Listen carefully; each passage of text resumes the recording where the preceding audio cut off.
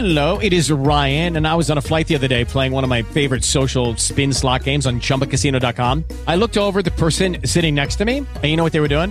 They were also playing Chumba Casino. Coincidence? I think not. Everybody's loving having fun with it. Chumba Casino is home to hundreds of casino-style games that you can play for free anytime, anywhere, even at 30,000 feet. So sign up now at ChumbaCasino.com to claim your free welcome bonus. That's ChumbaCasino.com and live the Chumba life. No purchase necessary. VGW. Void were prohibited by law. See terms and conditions. 18+. Lucky Land Casino, asking people, what's the weirdest place you've gotten lucky? Lucky? In line at the deli, I guess? Aha, in my dentist's office. More than once, actually. Do I have to say? Yes, you do. In the car before my kids' PTA meeting. Really? Yes. Excuse me, what's the weirdest place you've gotten lucky? I never win and tell. Well, there you have it. You can get lucky anywhere, playing at LuckyLandSlots.com. Play for free right now. Are you feeling lucky? No purchase necessary. Void where prohibited by law. 18+. Terms and conditions apply. See website for details. TV party tonight! TV party tonight! Oh, we got nothing better to do than watch TV and have a couple of brews. Don't want to talk about anything else. We don't want to know. We're dedicated to our favorite shows. Oh, my circuit! Everybody loves Hypnotoad. Scary Dog! Pearson and Blazeball. Futurama. Good evening. You are listening to a Rattlegion Broadcasting premiere podcast, TV Party Tonight. I'm your host, the mandated reporter, and frankly, I'm mortified, Mr. Mark Rattledge. And tonight, our favorite show, as it was last year, is Doom Patrol. Yes, Doom Patrol is back, and we're finally getting to talk about it. It's been out for a while now. Season 2 debuted June 25th, and we're just now getting to talk about it. We've been a little backlogged.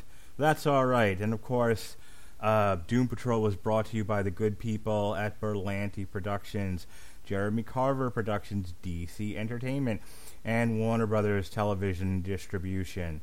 Ladies and gentlemen, there's no Metal Hammer of Doom this week, so Jesse Starcher is back on the show.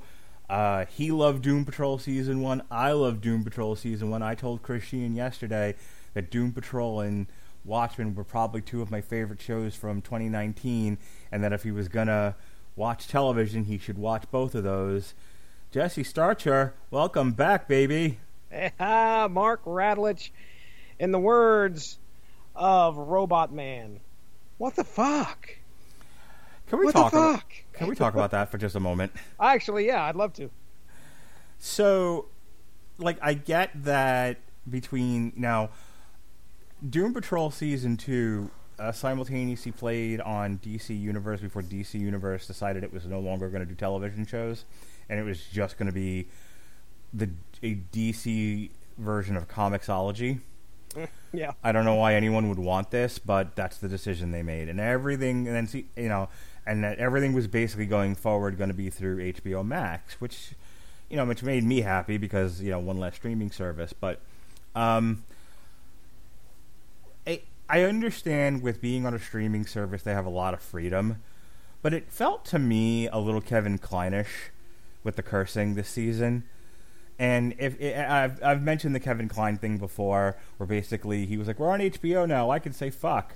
Mm-hmm. It's my kind of go-to euphemism for gratuitous cursing, just for the sake of cursing, because you have the platform to curse on. Yeah. And this whole season, especially with Robot Man, with Crazy Jane being a close second, the cursing felt a little much. It was forced. Big time. I mean, I understand. Actually, I get to watching the first 2 or 3 episodes, and I love Cliff. I love Robot Man. I love that character, but I really was... It just felt like it was beating me down, and it was grating on me. I was like, I mean, there were a couple times in the first season, especially, where when he laid that out there, it meant something. And then it's just like, I'm sure we can probably draw a parallel to wrestling here. You do it so much and you do it so often, it loses its impact. It loses its impact. It loses its charm it loses its funniness. I mean, there were still a couple instances in season 2 where he dropped it, and I was like, oh, okay, but man, it really was like, okay, you don't have to go that far. I understand you're upset. I understand you don't like the situation you're in. You're a robot, a brain inside a robot that can't feel anything, but just to keep cursing and cursing. Okay, I'm not a big prude, but you can have the kids in the other room, and they can still hear what's going on the TV. Mm-hmm. So, it kind of limits the way I could watch it. I had to watch it through my phone sometimes and have my headphones in. But either way, I definitely can understand where you're coming from there. I felt like this season, and having just read Crawling from the Wreckage with Chris Sheehan on Source Material Live, like I get that the show stays true to how Robot Man is presented in a comic book, in terms of his relationship to Niles, where he's bitter and frustrated and resentful of Niles, and kind of feels like, why couldn't you have just let me die? And he never quite gets to a place where he gets over that. And, like, despite the fact that he stays at the manor, and he stays part of the Doom Patrol. Like, I know he stays for Crazy Jane. I know he kind of stays because he has nowhere else to go. What's he going to do? He's I think I referred to him last night as like a suit of armor with a brain in it. Mm-hmm. And so I think he's listless and he's lost and he's trying to find purpose, and he finds purpose through sort of being Crazy Jane's caretaker. And this season, he's trying to find purpose through connecting with his daughter. But his interactions with Niles, I think up until Niles finally gives him business about it, is so caustic to the point where you had the time to be caustic last season when it was all new. By this point, you've either accepted your plight and you've accepted Niles for his role in it, or just fucking leave. There was, I can't remember which episode it was, second or third episode, somewhere early in the season here, where he left to go find his daughter and tried to make amends with her. And by the end of that episode, I was like, okay, well, what's the next thing that he's going to do? And in the next episode, he's back at the mansion. And I'm like, wait a second. Why are you even back here? Of course, he does say that he came back in order to be with Jane because Jane was going back. But I was like, he hates Niles. Why even put yourself through that? If you resent him that much, if you're in that much of a bad situation that you don't want to be there in the first place and it just does nothing but aggravate you, leave.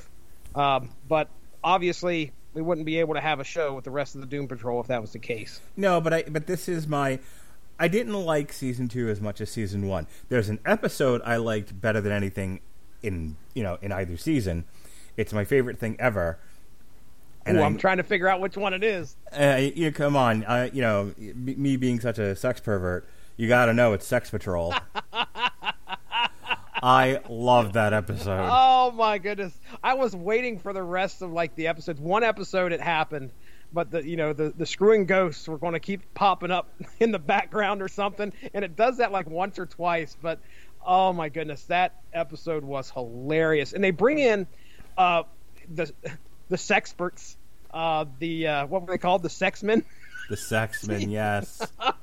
Yeah, that was a great episode. Oh man, go ahead. Anyway, continue. But I don't like this season as much as I like season 1. I don't think it's as nearly well written. No. I think some of the notes are a continuation of what we already covered in season 1 and don't really go anywhere and are kind of beaten to death.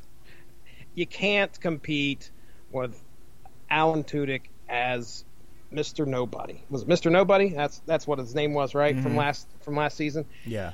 I mean, he took that show to the next level, and he was probably one of the best villains I've ever seen on the small screen, if you want to call it that. I was amazed at his performance. So you're not even going to come close to that in season 2. There is some threats. There's obviously, you got the candle maker. You got some of this crazy stuff going on that his daughter. You have Red Jack, who shows up in. Red Jack. For like, what is that? 1 or 2 episodes? Yeah. Man, we can. I know we're jumping all over the place. I don't know what your plan is for a synopsis if you're going to do one or whatever. But man, did this season feel like here's this and it's gone, and here's this and here it's gone. And I was waiting for like some of this stuff to maybe come back near the end. And granted, we didn't get much of an end, but wow, I mean, the Corona just really ripped this season to shreds, in my opinion. It was still somewhat it's solid. only 1 episode short. That's it was what I supposed to heard, be. yeah. It was supposed to be 10 episodes, and so the cliffhanger ending with Dorothy going to fight the Candlemaker was not supposed to be the season finale. We were supposed to get 1 more episode, but COVID.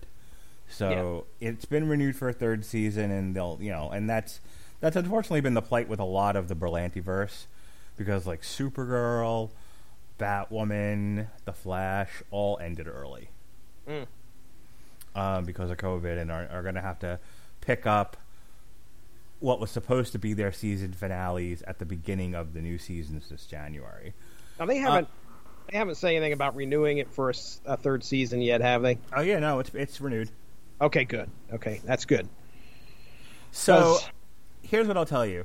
I wanted to start off with Cliff, Robot Man, because like the good, the bad, and the ugly of this season for me is the part of the bad is that like he drove him and the incessant cursing and the causticness towards Niles that never seemed to go away and was overdone. Is definitely made me not enjoy this season as much. Mm-hmm.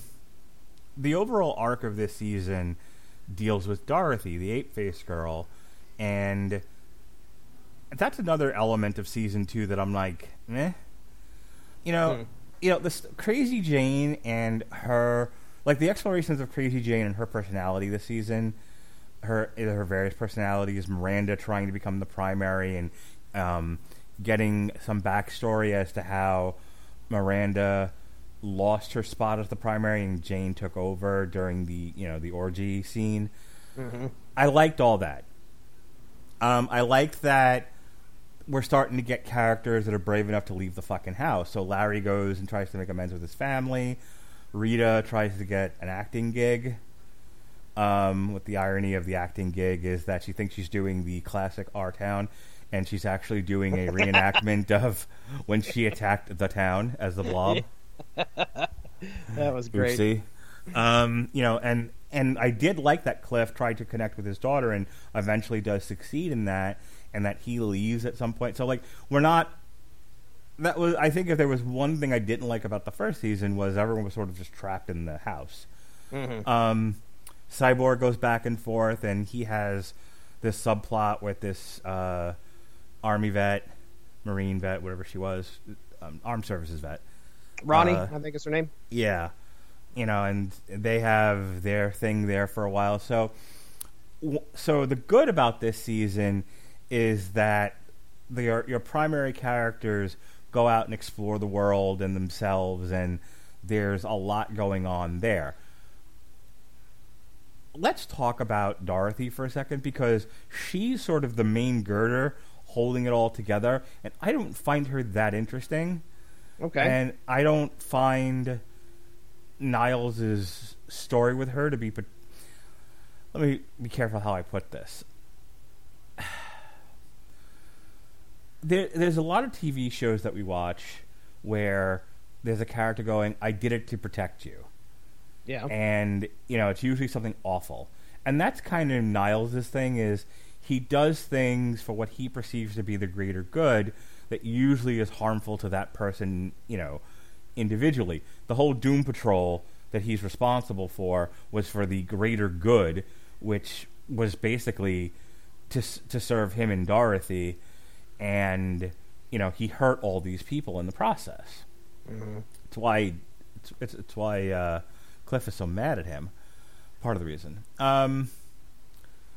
But I got tired of it after a while. like once Danny the Street became Danny the Brick, and Dorothy, was no longer a captive there, and his whole goal is to, like, get her, because he believes that she is going to be this being of enormous power and destruction. I was like, I'm kind of over this already. Like, Niles is a shitty person, and we're spending way too much time with him, and and he's trying to hurt this girl who is nice and all, but I don't find that interesting either. So what were your thoughts about Dorothy and her whole arc over the season? Well, I mean, most of what we get there is a classic father-daughter relationship. Where you lock your daughter in the basement? I say classic.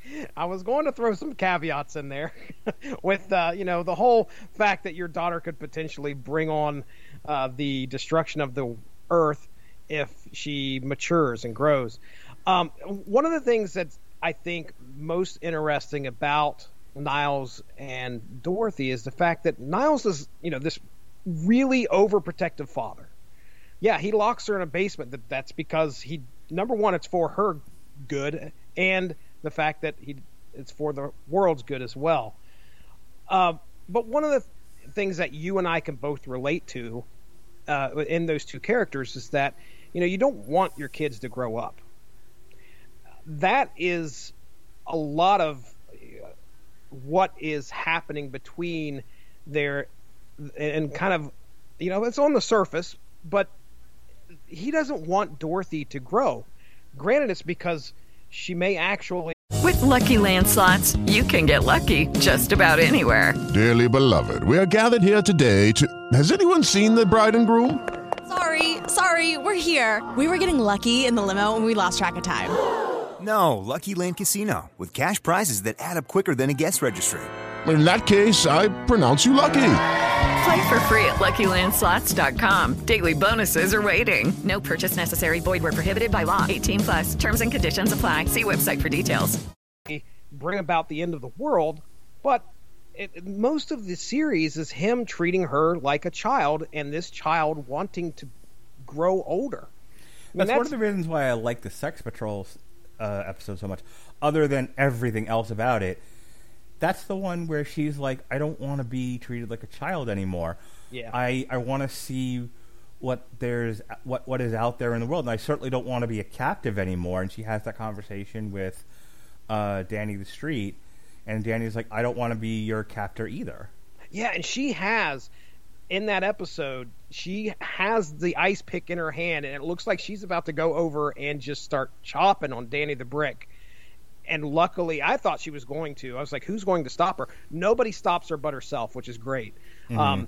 But, yeah, that part in the episode where I think she phrases, Father or Danny has always said, I can't remember which one said it, but nothing good happens after bedtime.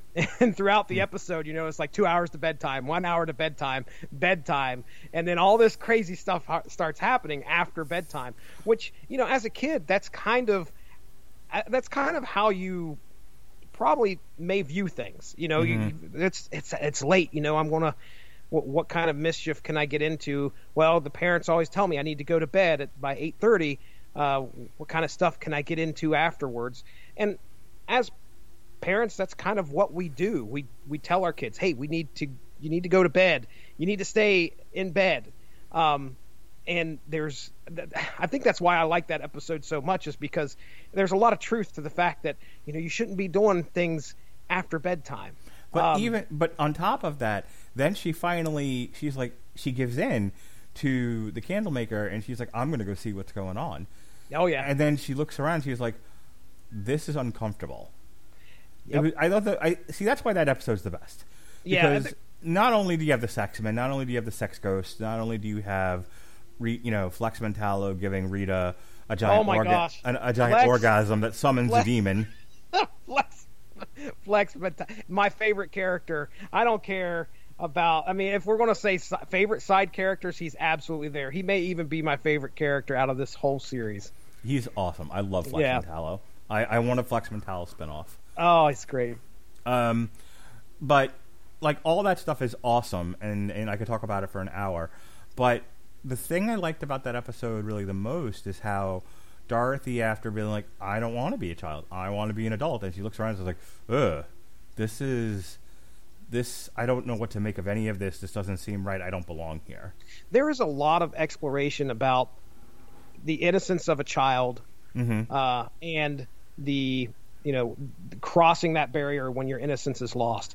Not only just with Dorothy, but I mean, there was with Rita, where she had that mental block, which again happened in that episode where they explored what happened in that mental block, where she sees her mom having sex with the producer.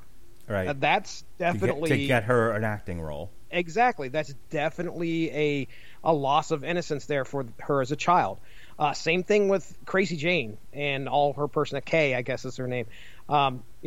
She clearly lost her innocence at a young age with the way her father treated her. But even when Miranda was primary and she was dating the guy and they had the orgy and she was like, this isn't the party I wanted to throw. Yeah. And then she's like including her boyfriend, she's like surrounded by people that's just like, no, fuck everybody. Literally. It's time to party. Yeah. So I think loss of innocence is a big theme for the whole show. Yeah, family, there's a lot of family themes, obviously. Each and every single one of these characters explore the broken family that they have.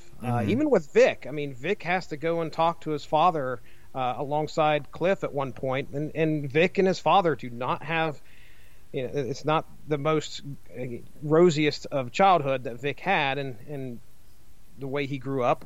Obviously, Cliff with his daughter. We have Larry with his sons, and we also have Dorothy. We have Niles, Crazy Jane. I mean, and Rita with her mom, dealing with her mom. So yeah, I mean, every single one of these characters have some type of broken family issue that they're trying to address throughout the whole season. So to kind of get back and give you my answer about Niles and Dorothy, it didn't grate on me. I understand we had to use her as a vehicle to bring in the big bad, which the big bad's pretty bad. Candlemaker is one messed up looking villain that can grant wishes, and clearly there's consequences to those wishes, but and whenever the Candlemaker is unleashed, especially like when the Candlemaker showed up in the underground with in Jane's head and was like laying waste to a few of the personalities down there, this thing was scary.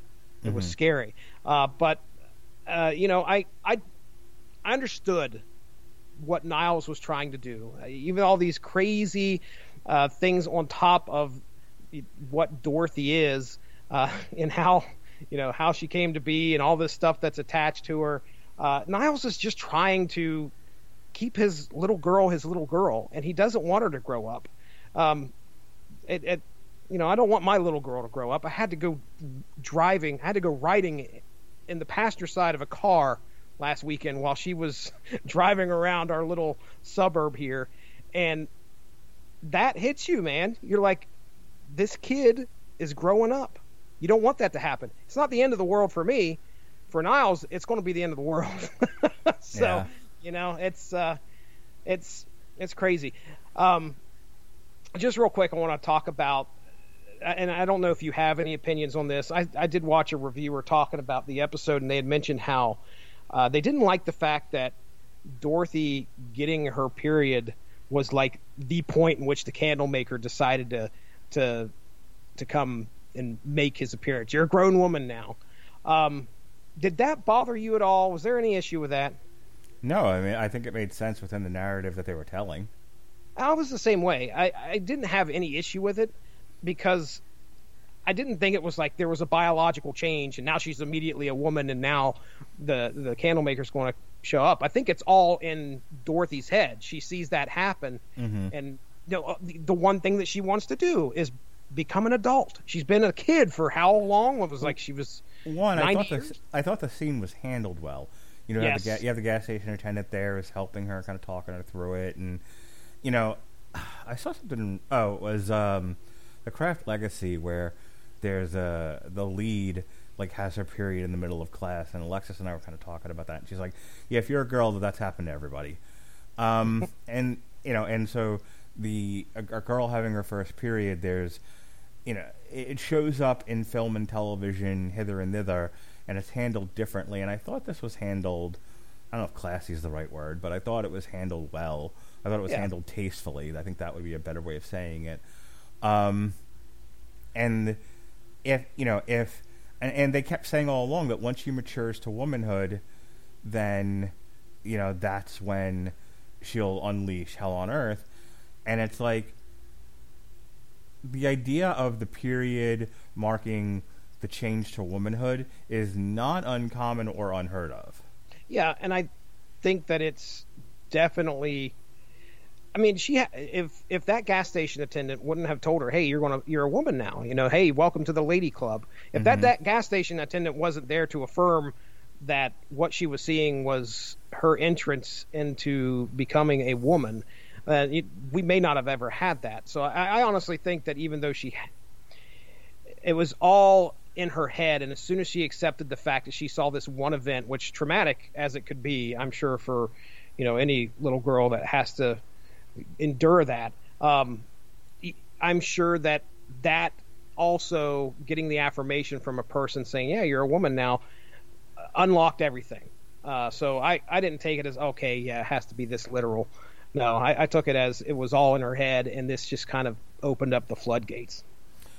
The first episode is dealing with the fallout from the season finale, where Danny the Street became Danny the Brick, and they were all shrunk except for Larry.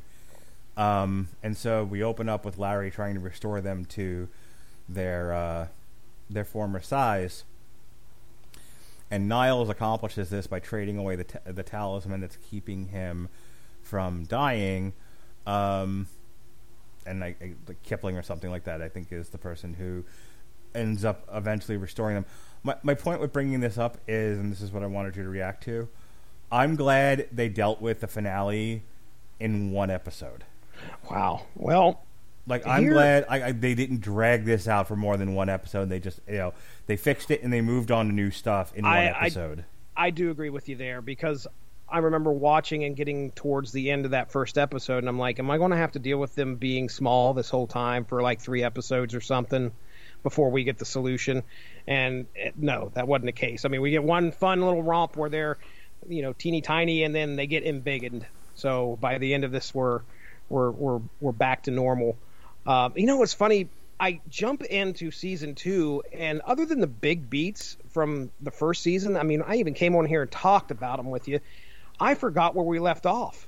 I'm like, why is everybody so small? And then I figured it out. But I jumped into these episodes, and at the beginning I was really lost. I would have liked to have a little recap. I don't know if that was on the DC app or not, but I wasn't getting a recap as to what happened in season 1. So when we saw the Ape-Face girl, I completely forgot about her. I don't know why, but I forgot about Dorothy and everything that happened there at the beginning of that first episode. I'm like, ooh, who's this going to be? Whew, man, maybe I just drank that away. I have no idea, but yeah, I just find Dorothy to be kind of on the one hand, I like her innocence. On the other hand, she's too saccharine. Okay. I don't know. I just find her to be... She's been treated like a little girl her whole life. But she's like a porcelain doll. Yeah. I wish she had been a little bit more feral, a little bit more dangerous, a little bit more like a child locked in a basement for, the greater extent of her life. And I understand that, like, Danny the Street was taking care of her, but, and she had some people around her, but I feel like she's this right proper British girl who, if it weren't for the deformities of her face, there'd be nothing weird about her. I'm like, it doesn't seem believable that she'd act that way. Mm-hmm. Especially when she has the ability to conjure up imaginary beings. Like, I would have liked to have seen more of her. Like, they do a little bit of that throughout the season, but I feel like psychologically she'd be doing it a lot more, and it'd be a lot more horrifying. Mm-hmm. I hear you. I can see where you're coming from there. Episode 2 might have my favorite character that we get just a tiny little taste of. And can you guess who that is? Oh, the Time Dude. Dr. Time. T-Y-M-E. Oh, this was great. Like, well, here, I'm glad you brought this up, because what I was going to say, but what I like about this episode is so much of Season 1 was the Doom Patrol coming together, and now they're kind of a team, they're kind of a family. I kind of want to see the Doom Patrol do Doom Patrol stuff. And you don't get a lot of that, but you got it in this episode. This was fun. Yeah. And talk about something where I was like, oh, okay, this guy's going to pop up later on in the episodes. And we get this one episode where Dr. Time, they deal with Dr. Time, and they fail. They completely fail what they're supposed to do, which is not unknown for the Doom Patrol. But they completely fail at trying to get this, what was it called? Continuum. Yeah, which like that. That's hilarious. But granted, they killed the guy, and then Rita had a conscience about her, reverse time in order to bring his brain back into his head. Of course, that was Continuum anyway, and it had frozen, I think, Crazy Jane and Robot Man. But anyway, I liked it. Was wacky, crazy episode. That one right there, I was like, okay, now I'm back on the train. I'm back on the Doom Patrol train, because you don't know what you're going to get episode to episode at all. Then we kind of lead into the Red Jack stuff, where Larry Trainor's taken as a prisoner by Red Jack. What'd you think of Red Jack, man? I was in the beginning of the series. This was one of the hurricane days where my kids were home. Mm-hmm. So I watched it on my phone, a lot of it, and I watched it in bed, and I was also recovering from camping. Oh, yeah. I bet that bed felt nice. Yeah. So, I was kind of like in and out of, like there's details of the show that I missed because I would like doze off here or there. Yeah. So, like, I know that Red Jack is in the show, and I know that he's like torturing Larry Trainor, but I don't remember much else. Yeah, I mean, again, this was another character. I was like, okay, he's kind of scary. He's got some history with Niles, and he's this torturing psychopath, and he ends up dying, I think, at the end of the episode, or at least it looks like he dies, and he's turning people into butterflies. He's a scary looking dude with the knives coming out of his head. But this was, again, other than just going to rescue Larry, there wasn't much else. It was almost like they had these little tiny adventures along the way, and this was one of those. They go and visit Dr. Time, they fail there, they go and meet up with Red Jack, and they kill him, and then that's the end of episode 3, pretty much. Don't really have much else to say. He was a crazy looking character, and he looked pretty cool. So if they're staying true to the comic, that's probably... Hey guys, it is Ryan. I'm not sure if you know this about me, but I'm a bit of a fun fanatic when I can. I like to work, but I like fun too. It's a thing. And now the truth is out there. I can tell you about my favorite place to have fun. Chumba Casino. They have hundreds of social casino style games to choose from, with new games released each week. You can play for free anytime, anywhere, and each day brings a new chance to collect daily bonuses. So join me in the fun. Sign up now at ChumbaCasino.com. No purchase necessary. VGW Group. Void where prohibited by law. See terms and conditions. 18+. And read whatever Red Jack was in. Was he in the comics at all that you read? Yeah, he's in Calling from the Wreckage. Was he in just like an issue or two? 2 issues. 2 issues. Did they kill him off just like in this one? They defeat him. I don't remember if they kill him or not. Okay, all right. I know they defeat him and they save Lodestone. Okay, so that kind of holds true to the comic. Yeah. So, we talked about Sex Patrol already. I don't want to go over the same details, but the Sexmen were hilarious. With great muscles comes great responsibility. Rita and Flex Mentallo are just adorable together. Yeah. Let me take this time, since we've already talked about Sex Patrol, and it's like the best episode of television in the history of television. Eat that, Wire. Yeah, take that. Vic's subplot where he goes to a PTSD group to deal with his trauma, and he meets this girl and they start dating, and it turns out like she initially doesn't want to be serious with him, but he pesters her and she gives in, and then she starts talking about her trauma and where she got her scars from, and that she had Star Lab and underground like tech built into her to do Black Ops missions, and then she fucked up and she rebelled or something, and they took it all out of her, and it's killing her slowly. What did you think of Vic's subplot with this girl? I mean, you could tell that they're getting ready to set something up for next season. Clearly, and towards the end of this season, she becomes a lot more important than I thought she was going to be. Ronnie is going to be, I don't know what character she's going to end up being.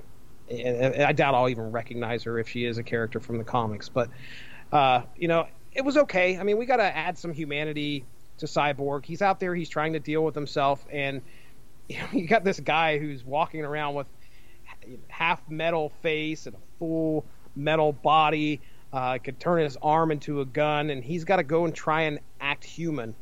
I thought him compared to Cliff was an interesting and insightful comparison. And when Cliff goes to Vic's father to say, can you give me the kind of technology you gave to Vic? And he's like, no.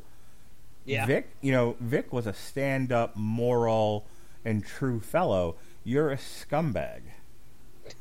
I'm not going to give you superpowers being a scumbag for you to abuse them and not use them right. And so the side-by-side contrast of Robot Man and Cyborg, kind of why I'm glad he's in the show. I know, like, Doom Patrol purists are like, what the fuck, Cyborg's not in the Doom Patrol, but I think the Robot Man Cyborg comparisons make for good television. I could see that for sure.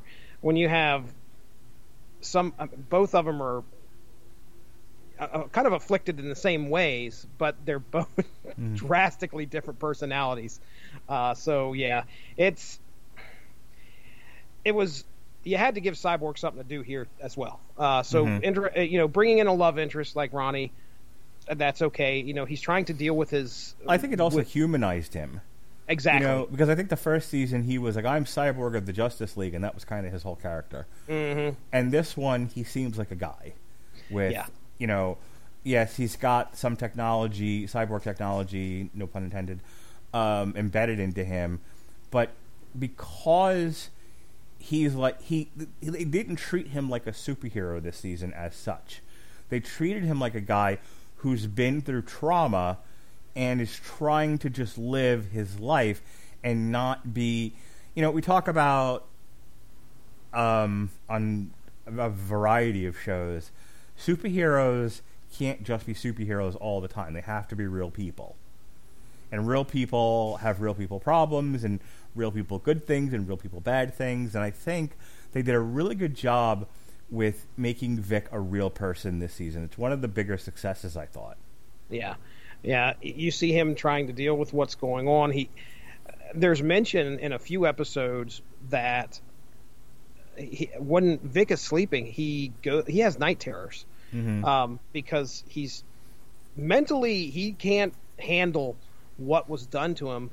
So even when he sleeps, night terrors are a symptom of PTSD. Yeah, I was going to say, even when he sleeps, he is trying to work that out. And his mind is trying to cope with it in some way. So he just continues to have this stress upon stress. And here, you could portray him in two ways: the Justice League hero, or the Teen Titans hero that shows up in the Doom Patrol and is all straight and nothing but business. But he's not portrayed that way. He's portrayed as a human. He's portrayed as flawed. He's portrayed as somebody who's trying to work through a lot of stuff that has happened to him in the past.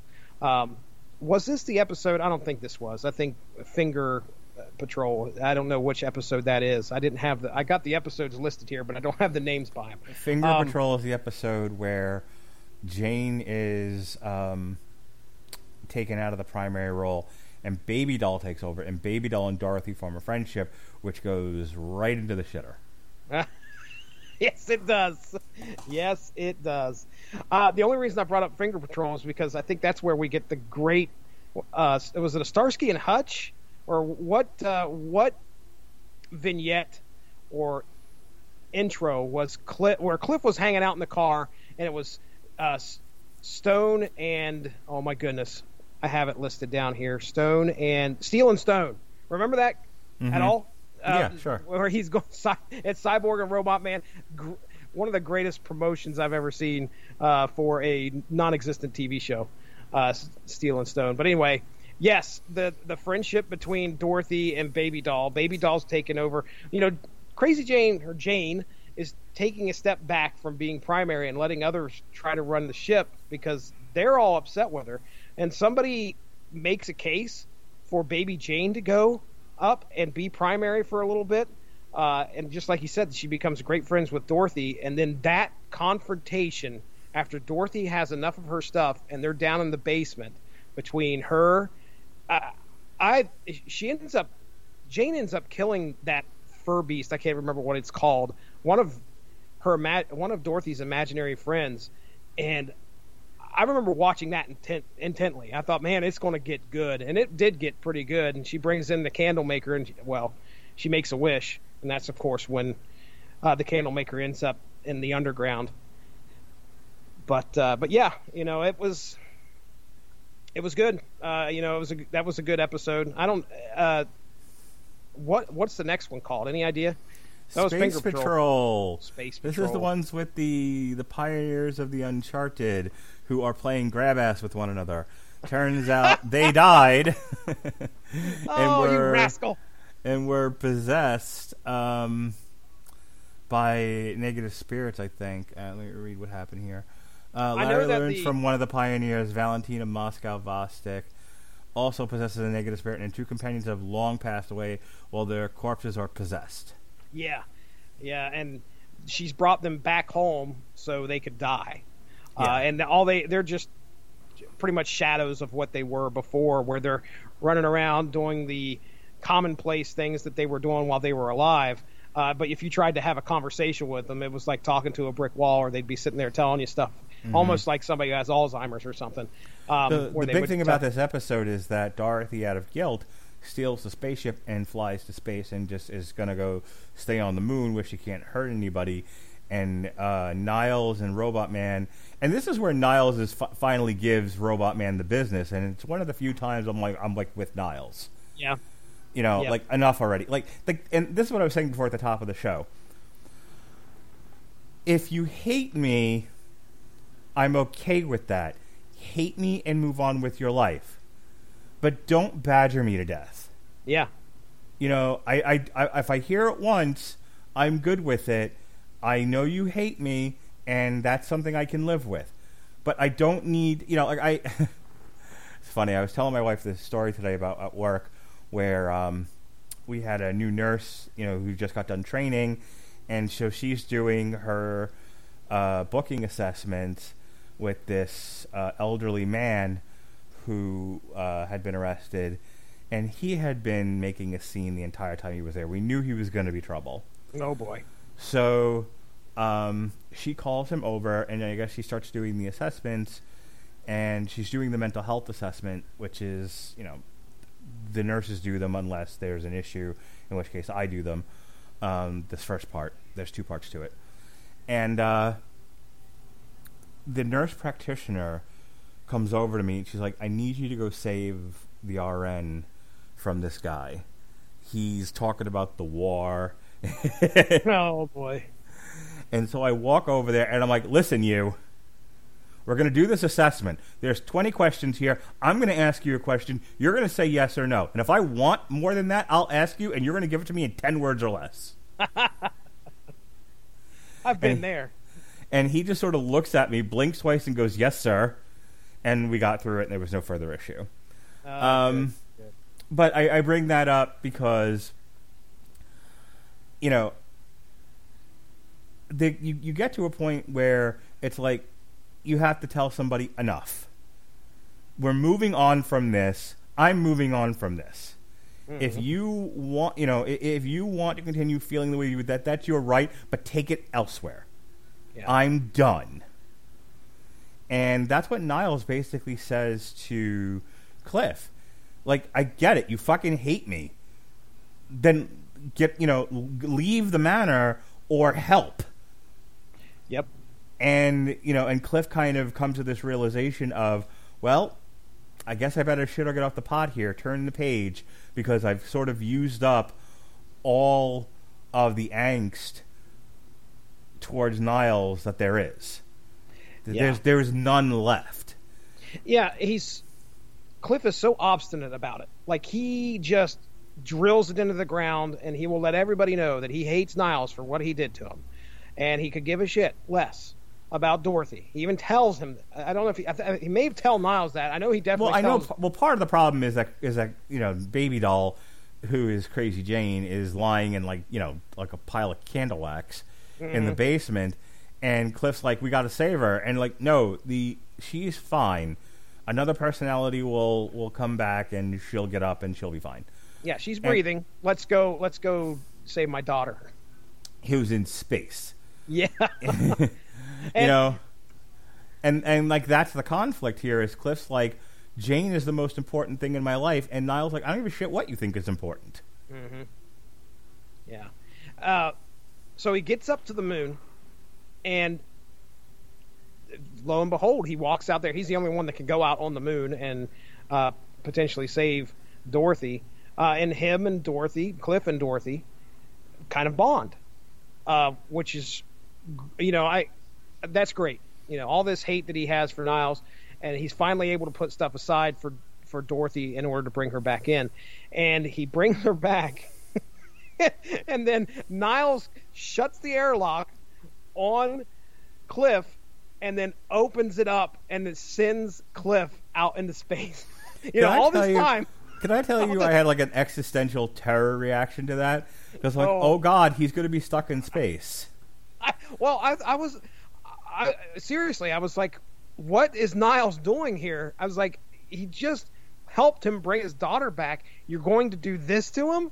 And that's how they end the episode. I didn't know if he was going back down to Earth or not.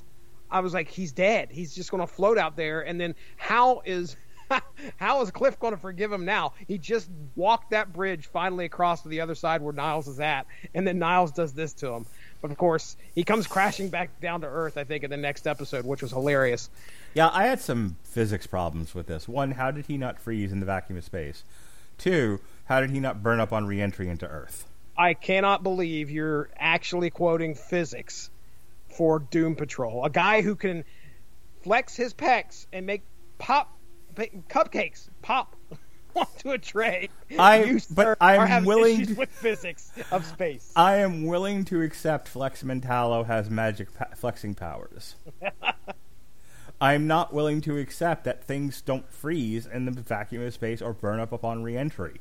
I don't know what to tell you. Do not know what to tell you there. It stretches credulity. Sure. Get Winfrey on the phone. I know that's like a Winfrey thing to be like, in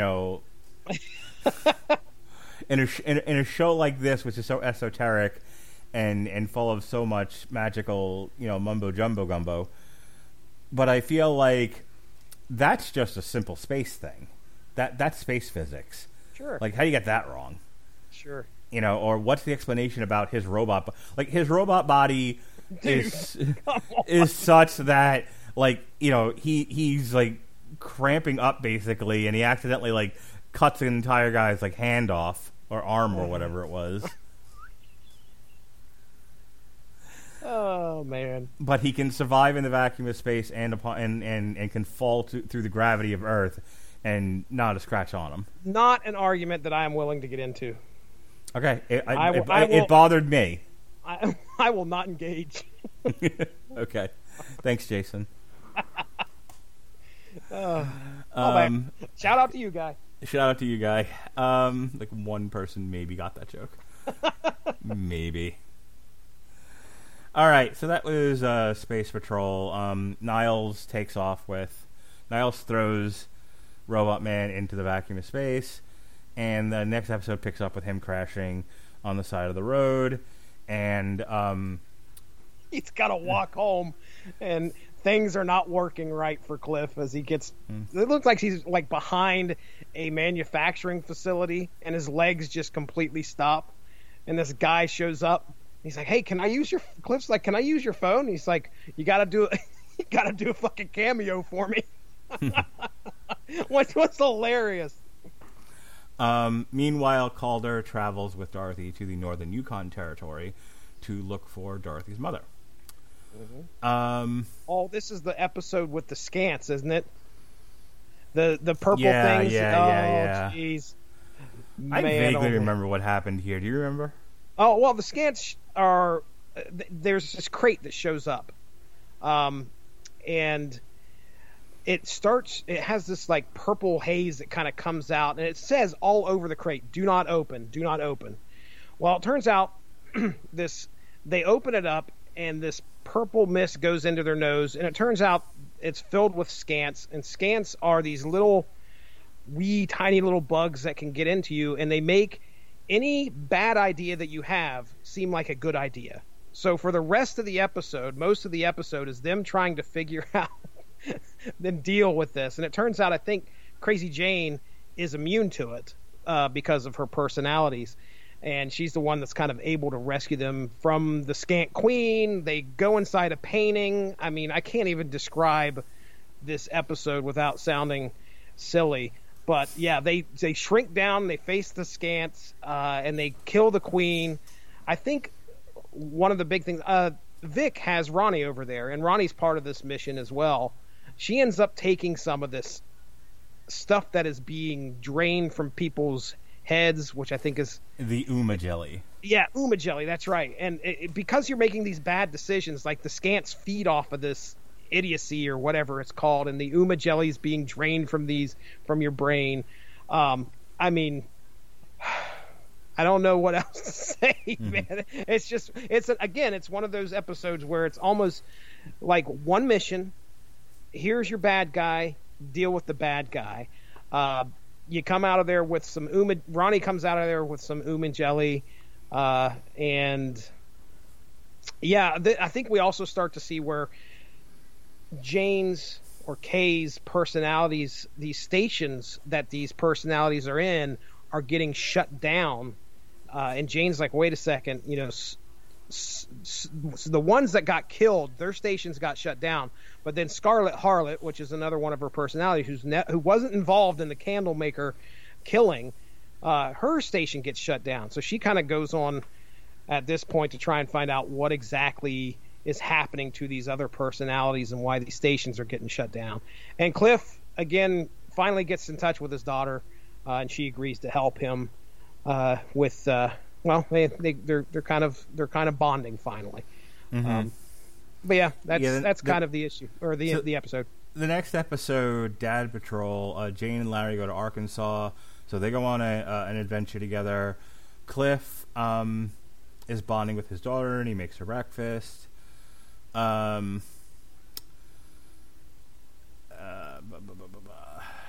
Miranda pushes Jane into the well. Oh yeah, that's a big thing. My goodness.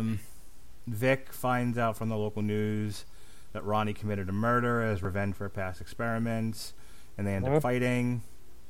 Kipling arrives at the fair and tells Calder that Dorothy needs to be taken away, but the Candlemaker's powers begin to manifest, and then we get to the season finale.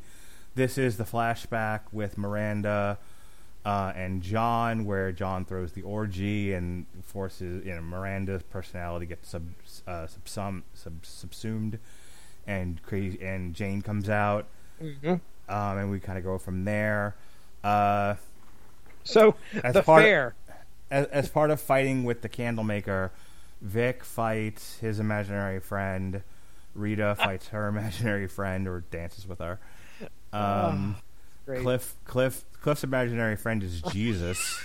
He has a come to Jesus moment. I've been waiting to use that since Sunday. He has a come to Jesus moment when he faces his imaginary friend, and him and Jesus have this epic fight, which is hilarious.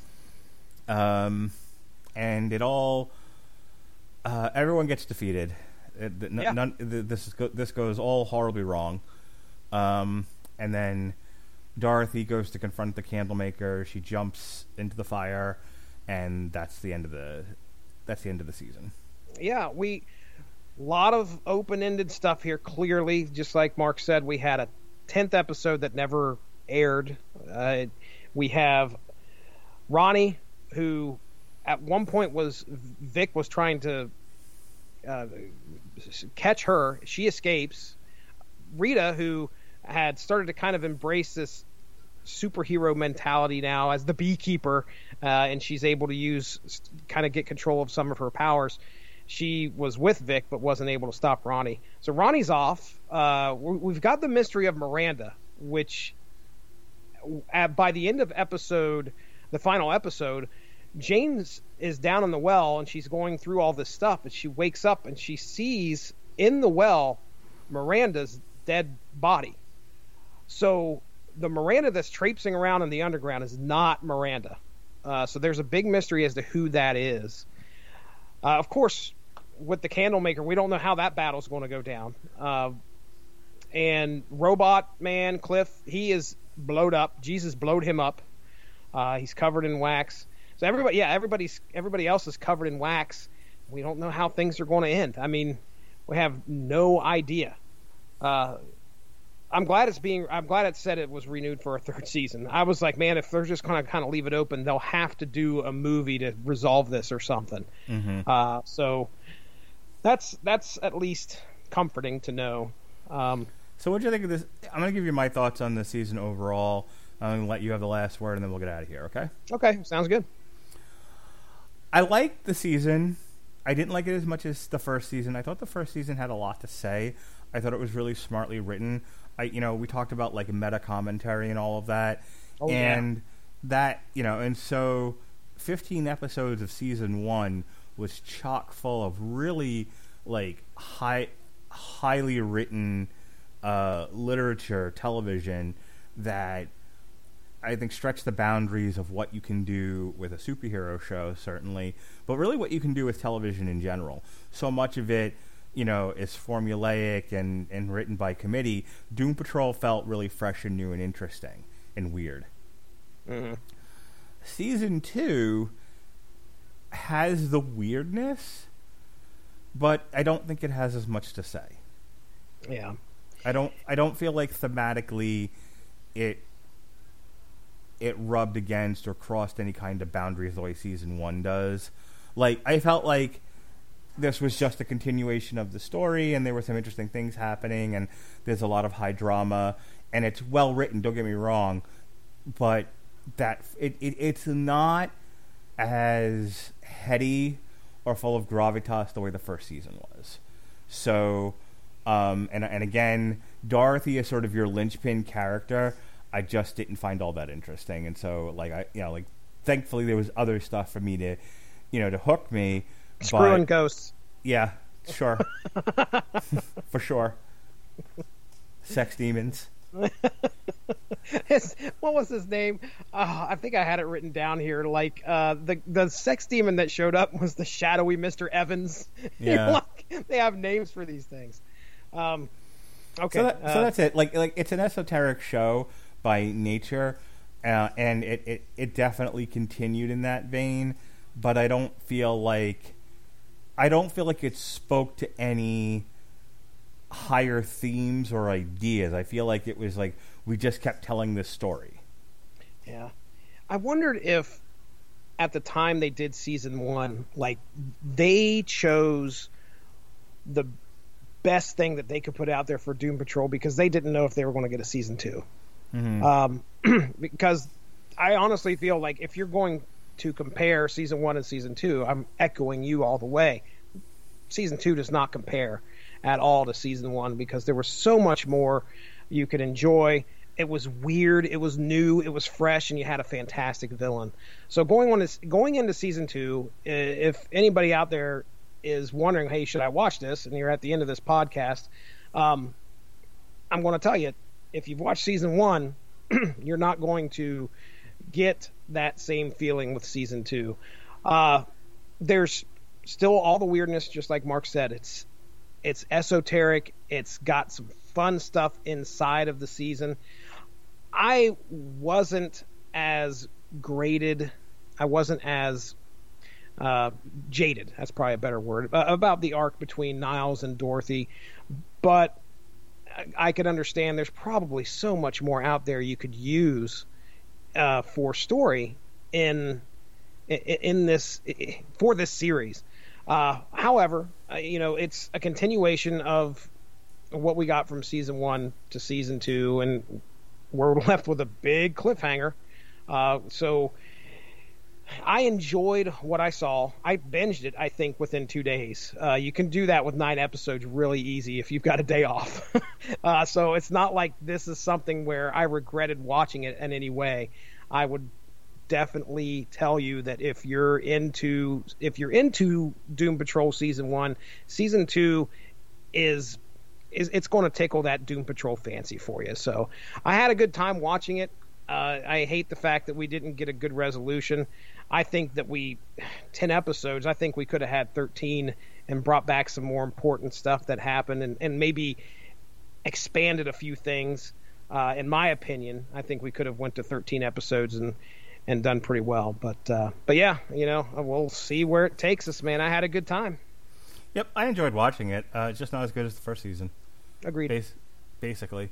All right, tomorrow, myself and Pat Mullen will continue our look at the history of heavyweight championship boxing. We're up to my favorite chapter. We're up to my favorite boxer, Iron Mike Tyson. Oh, yeah. Free Tyson, free, baby. We mentioned it a couple times on the show now. Myself and Chris Sheehan reviewed the beginning of the Grant Morrison run on Doom Patrol called Crawling from the Wreckage. We did what's incorporated in the entire trade, which is issues 19 through 25. So it's Crawling from the Wreckage. It's their 2-part confrontation with Red Jack, and then an entire issue dedicated to Dorothy. So go ahead and listen to that. He's really passionate about Doom Patrol, so it's fun to listen to Chris talk about it. It was one of the easier shows I've ever had to do, because I just was like, Chris, Doom Patrol, all right, and he shoved me out of the way, and it was just took over. Turn him loose. Yep.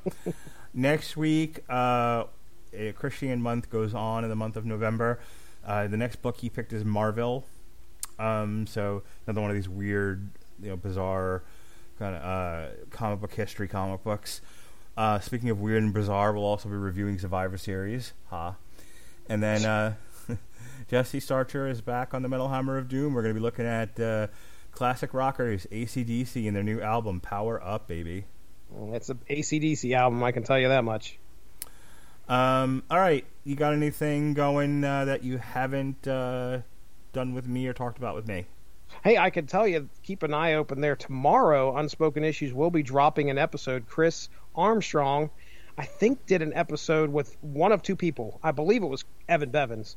And they're going to be airing a Monkey Man and O'Brien episode. So, yeah, keep an eye out for that. It should drop there tomorrow. Unspoken Issues, comic book related stuff. So other than that, myself, though, no, I haven't done really a whole lot. So at some point I'll probably drop the upcoming episodes for syndicated source material, which, hey, ladies and gentlemen, I'll just leave that as a teaser, and then when I get it officially set for the date, I'll come back with a full description.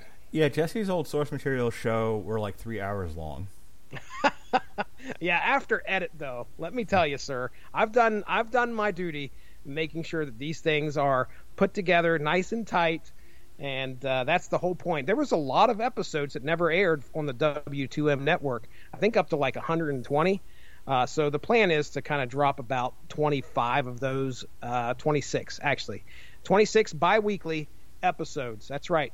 Every other week you'll get an old episode of source material right there in your old in your podcast catcher. And that's about a year's worth of content, Mark.